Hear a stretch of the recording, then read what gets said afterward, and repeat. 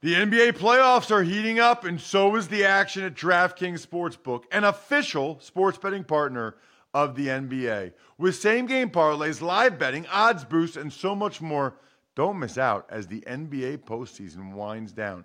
And if you're new to DraftKings, you got to check this out. New customers bet $5 to get 150 in bonus bets instantly. Download the DraftKings Sportsbook app now and use code Ross. That's code Ross for new customers to get 150 in bonus bets when you bet just $5. Only on DraftKings. The crown is yours. Gambling problem? Call 1-800-GAMBLER or visit www.1800gambler.net.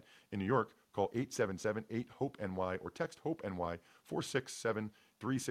In Connecticut, help is available for problem gambling. Call 888-7-897-7777 or visit ccpg.org. Please play responsibly. On behalf of Boot Hill Casino and Resort in Kansas, 21 plus, age varies by jurisdiction, void in Ontario. Bonus bets expire 168 hours after issuance. See dkng.com/football for eligibility and deposit restrictions, terms, and responsible gaming resources. You're listening to DraftKings Network. You're tuned in to the Ross Tucker Football Podcast. Guiding your gridiron journey, none other than your host, former NFL lineman, Ross Tucker. Oh, yeah, it is. But it's not just any Ross Tucker Football Podcast. It is a Monster Monday, but a little bit different. Actually, a Christmas Monday edition of the Ross Tucker Football Podcast. It's got a little bit of a different format today. Told you about it last week. Long-form interview with my guy, Gary Myers. I think you're going to really enjoy it. We'll recap all the games tomorrow's show on Tuesday and then power rankings on Wednesday this week. Shout out goes out to Becca Schaefer, patron of the day, patreon.com/RT Media. It's Big Show time. The Big Show. As promised, so excited to be joined by my buddy. Don't get a chance to see him every week during the season like I did for, 5 or 6 years when we worked together on This Week in Football on the Yes Network. He's a pretty awesome pro football writer. In fact, in terms of books, I don't know anyone that's written more books about the NFL, better books about the NFL, Brady and Manning and The Catch. And he's got a new one, which I wanted to dive into, especially this time of year.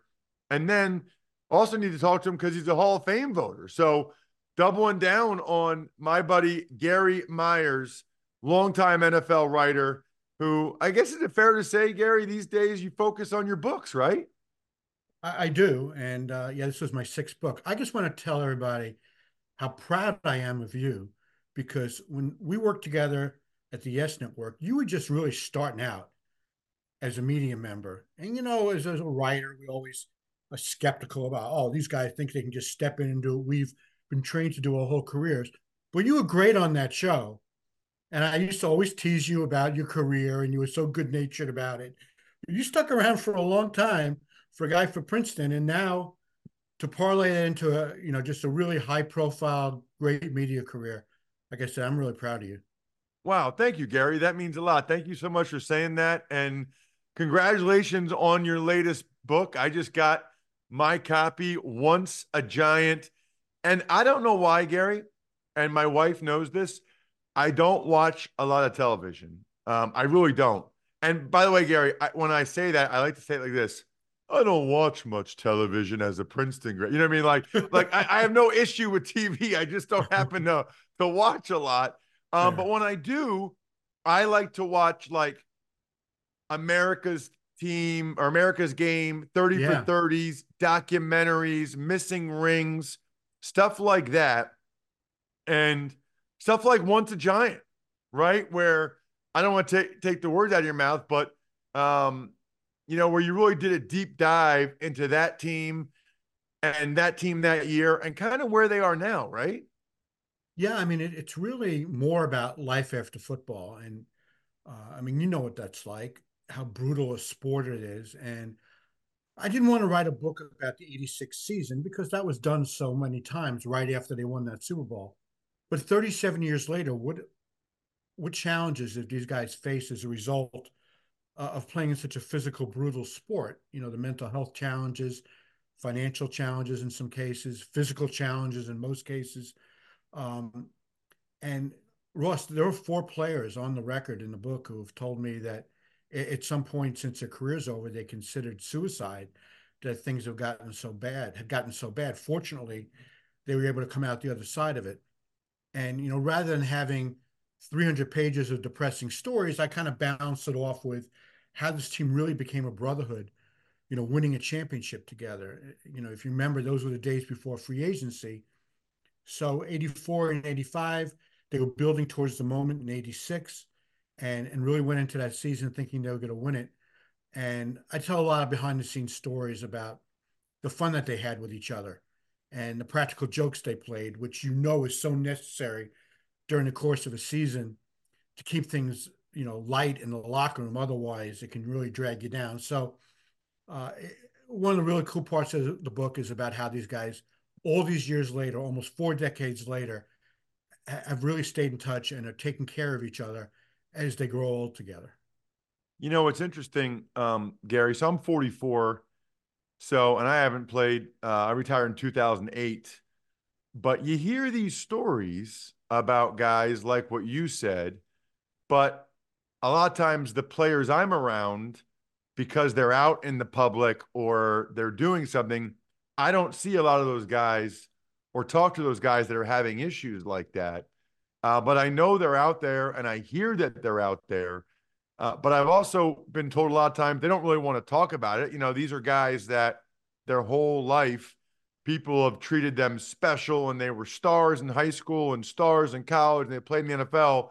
And sort of the last thing they want to do now is tell people how bad things are or how bad things have gotten or why life's been such a struggle post football.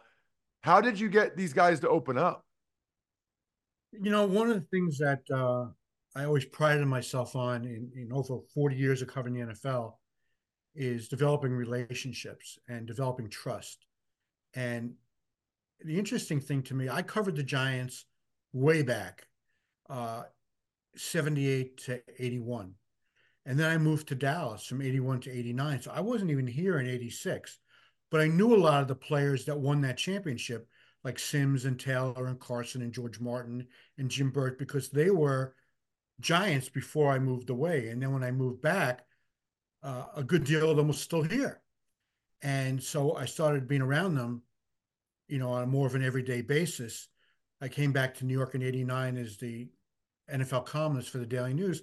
So I kind of split my time between the Giants and the Jets and covering the league. But I always felt like the most important thing was to develop trust with the players and that they know if they said something to you off the record that you weren't going to write it under any circumstances. And if it was a sensitive topic and they were relying on you to write it sensitively, that you didn't disappoint them. So when it came time for me to talk to them about these issues that they're having as they're in their late 50s and late 60s and they're growing old together as a team, I felt I went in there kind of with a running start, so to speak, because I knew these guys and they knew they can trust me. And as I sat in Mark Bavaro's living room and he told me how he suffered through long-term COVID to the point that he sat in his living room chair and was, for a long time, he wondered how guys that he played with, like Dave Duerson and Andre Waters, and somebody he became friendly with, like Junior Seau, how things could reach the level of despair that they would take their own lives. And, how could it be that bad that you would want to end it? And so after about 6 months of going through this long-term COVID, which he thinks the virus might have attacked his brain because his brain was vulnerable from all the concussions that he suffered, and he became paranoid and anxious and afraid to go out in public, and he couldn't sleep at night. He's sitting in this chair in the living room telling me the story, and he was saying about 5 months earlier, he was sitting in the same chair saying, I finally understand why Dave Duerson, who we played with at Notre Dame and with the Giants, and Andre Waters, who we played with in Philadelphia, how they reached that point in their lives where they just ended it. And each one of them subsequently was diagnosed with CTE. And Ross, in a very compelling way, he said it was his intellectual side saying, Mark, you'll be okay. You just got to fight through this. You just got to find the right meds and the right doctors, and this will pass. Versus his emotional side that was saying, for how long can you stand on the edge of side of a mountain and not jump? And it was a battle he was fighting in his brain. He said his brain was literally on fire from COVID. Um, and finally, through some help with the people at the Giants, he found the right doctors in Boston. He lives outside of Boston and was able to get on the right meds. And I don't think he's back to being 100%. This happened around Easter of 2021 when he first got sick. So it's now, what, 2.5 years later. Uh, I don't think he's 100%, but he's getting close to that. And, I stayed in touch with him even after the book came out, just checking up on him to make sure he's okay. So, Gary, I guess, and maybe this is selfishly from my perspective, but if you had to like break it down, how many of the guys would you say are really doing well and still thriving? And how many of them are struggling and how many of them are somewhere in between? And I know they're all individuals and it doesn't necessarily relate to how other people I know or how I would be, but I guess I'm just curious because, Yeah. I think when they're players, you think of all of them as doing great. And then we hear these stories and some of these statistics and numbers of that not being the case. What did you kind of find, the like off the napkin, so to speak, in terms of the breakdown of Giants? You'd say, man, he's really thriving, doing great, as opposed to guys that are struggling, and then guys in between. Well, everybody's got something, Ross. Nobody gets out of this game unscathed. Um, I'm sure, you have aches and pains to this day, for as long as you played.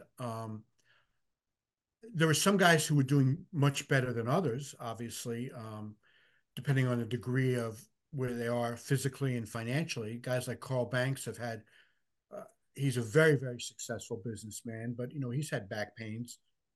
Phil Simms, uh, he's been on national television for 30 straight years, basically from the day that he retired. And he had such a tremendous back pain 5 years ago that actually it was 2015, so a little more than 5 years ago. He went to a Giant preseason game specifically to meet with the team doctor who was there during his playing career. And he had had 3 back surgeries and he felt completely incapacitated. He was in pain. He wasn't, he was looking ahead at the upcoming season, covering games for CBS, and didn't know how he was going to get through it. And the doctor said, okay, you got to come into my office in the city and really do a good workup on you. And Phil said, I just don't have the time to do that. Phil left before that preseason game was over, Ross. And I mean, before it even started, because he just went to see the doctor.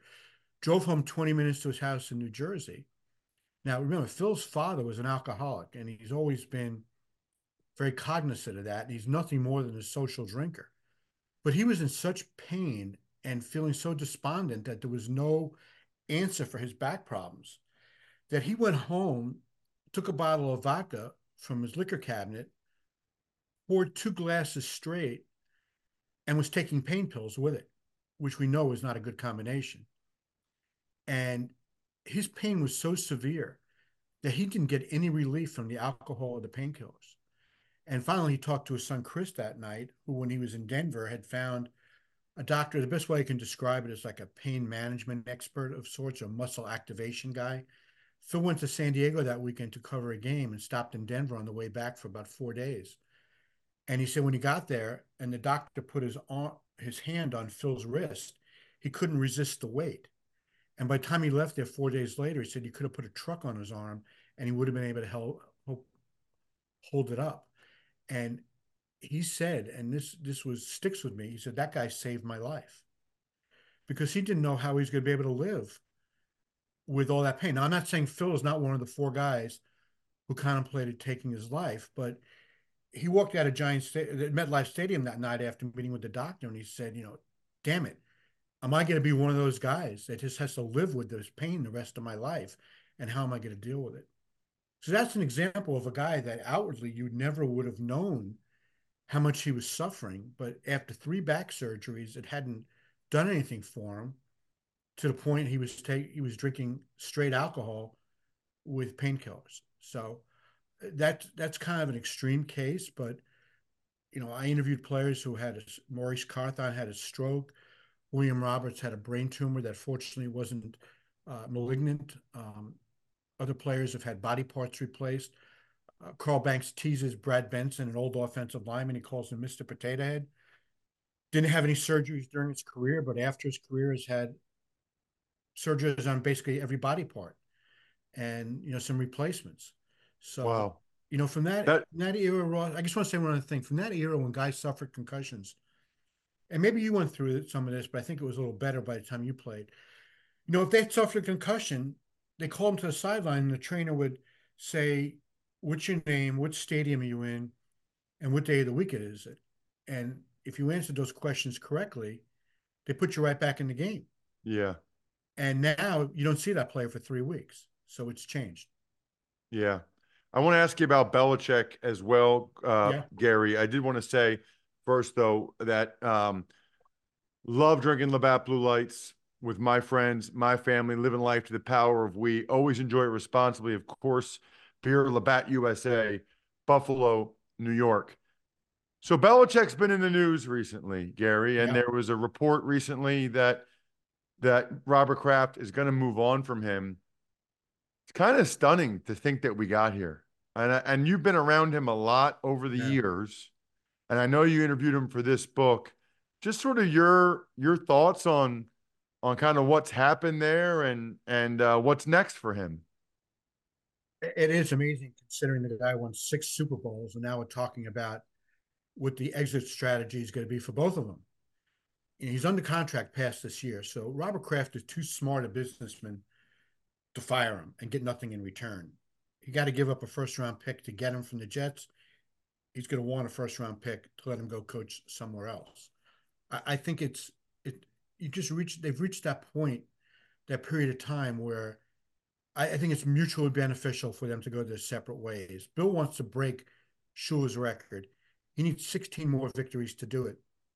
Who knows how long that will take in New England with the state of that team, which is why I think the Chargers make the most sense.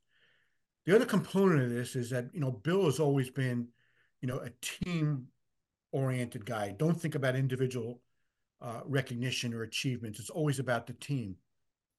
But he's 71 or 72 years old now, and he's so close to that record. So who could blame him for not wanting to be remembered as the all-time winningest coach? And Ross, the other factor here is it was always like the Brady Belichick argument for 20 years, and we can make a case for either one of them of who is more responsible. But considering what's happened in the 4 years since Brady left New England, him winning a championship in his first year in Tampa, and Belichick, things getting worse each of these years, that the narrative is switched that it was more Brady than Belichick. And I think the only way he reverses that and changes his legacy somewhat is by winning a championship without Brady. And I think the Chargers would give him the best opportunity of all the jobs that you would consider right now to be open after the season, because they have a built-in situation with Justin Herbert. They have some good defensive players. They need some tinkering here and there, and I think they can compete for a championship in 2 years, which would give him a chance to break the record and win a Super Bowl. So I think that's the ideal situation, in addition to the Chargers needing to really make an impact in that community where they're clearly the second team to the Rams. It's a really good point, Gary. You also are a Hall of Fame voter, which is awesome. And you have been for how many years now? About 12 years now. I really do enjoy that. Okay. Tell me, I'm going to give you an open-ended question. Tell me one thing, or tell my audience one thing about being a Hall of Fame voter that they don't really understand or that they wouldn't know or wouldn't realize when they're saying, how is this guy not in? How is this guy not in? This guy should be in, etc. Well, we have 50 voters on the panel, so anybody's individual agenda um, doesn't really carry the day because you need to get a lot of votes to get in. Um, I think it's a very thorough process up to the point that we voted down to, we're at the point now where we got the list of 25 semifinalists, and I think Monday or Tuesday is the deadline to vote it down to 15. So up to the point of 15, we're pretty much on our own. We'll get a lot of information from the Hall of Fame, and then from other people advocating for any of the candidates. So we have a lot of material to read. I do a lot of the research myself. Once we get it to 15, we're going to meet in Atlanta in the middle of January to pick the seniors and the contributor, and then the 5 modern era candidates. At that point, we make presentations in front of the entire group. I know he takes this responsibility incredibly seriously because they always tell us at the beginning of the meeting, we're going to change lives. And until you experience that by being around these players and you see how much it means to them, you don't really understand the impact it has to be recognized. There's only like 360 people in the Hall of Fame and probably like 325 players, something like that. And the rest, coaches, owners, et cetera.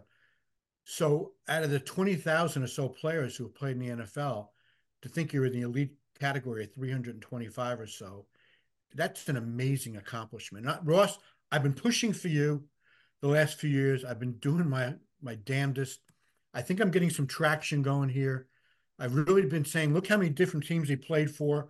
He obviously was in demand. He's a smart guy, went to Princeton. What's not to like? Hey, Gary, a few years. if I wasn't good, would 5 teams have signed me? Or would 5 that's what I teams just acquire said. me? You know what I mean? Like, people never look at it that way. They No. always talk about the guy that plays 20 years for one team and goes to all these Pro Bowls. What about someone like me that had all these teams that even after I got fired, they still thought I was good enough to give another chance to? Ross, you were a trendsetter because you went on to prove that maybe it's beneficial to play for all these different coaches. Because one day I know you're going to write a book one day, and you could talk about your experiences in New England and in Buffalo, Dallas, and I forget who else you played for. But I think that'll be a Washington and fascinating book. Cleveland. Washington, okay. Yeah, you got a couple good ones for sure. So, Yeah, yeah. so what's interesting to me about the Hall of Fame more recently is it seems clear, Gary, that at certain positions and with certain guys that you are now, I don't know the best way to phrase this, but that there's like you're making certain guys wait or you're rewarding certain guys for waiting. In other words, you might think, okay, player X might have a little bit of a better case than player Y, but player Y has been a finalist for 9 years, and player X, this is his first year, and he's great, but he's not necessarily a first ballot guy. It feels like from afar that might be going on, and I don't know. I don't necessarily have a problem with it. I just think that it feels like that's going on. Ross, I can tell you in all honesty that I vote for the 5 players who I think are most deserving, regardless of how long they've been waiting. And I'd like to think that should be really the standard that we live by. Because what difference does it make how long you've been waiting um, if you're not as good as somebody else that you're going up against? And I mean, the shame of it is a lot of good players go through the 20 years of modern era eligibility and then they get stuck in the senior pool, which is very, very hard to get out of because then you're competing against every player who's ever played who's not in the Hall of Fame. And there are, there's some guys in that pool that you look at and you go, how'd they get that far? Why aren't they already in the Hall of Fame? Um, we do make a big deal about first ballot Hall of Famers, and there's a lot of discussion in the room when a guy comes up. And, I'll just mention, somebody like Brian Urlacher, who got in on the first ballot a few years ago, that I thought eventually he was a Hall of Fame player. I didn't know that he was good enough, strictly based on being good enough, to jump over some guys who had been waiting, because whether they were in the first year of eligibility, the 5th together, I thought some of those other guys were more deserving than Urlacher. It really didn't have to do with him being his first year. It's just I thought other guys deserved it. And there's been other guys like that. And off the top of my head, maybe Jason Taylor's another one. And I don't mean to pick these guys out as not being Hall of Fame worthy, but I think they jumped the line a little bit. And not because other guys have been waiting. Again, it's because I thought the other guys were more deserving. And this year we have 2 first-year players, first-time eligibles in Antonio Gates and Julius Peppers. And I think going in, you'd say they each have a really good chance of making it on the first ballot. I don't know what your feelings are about those guys, but If they didn't make it the first time around, I wouldn't be Yeah, screaming and yelling they are about it. absolutely both fantastic Hmm. players. I wouldn't have a problem with either one of them. I will say this, I won't have a problem if every one of you guys listening or watching gets Once a Giant, a story of victory, tragedy, and life after football. I haven't dove into it yet, Gary, but I can't wait. Spring and especially summer is my book reading season. Thank you so much for coming on the show, man. Really appreciate it. I really appreciate it, Ross. Amazon, all your favorite stores, and you being a Princeton grad and all these plane flights you're taking, I'm really disappointed you haven't read it yet.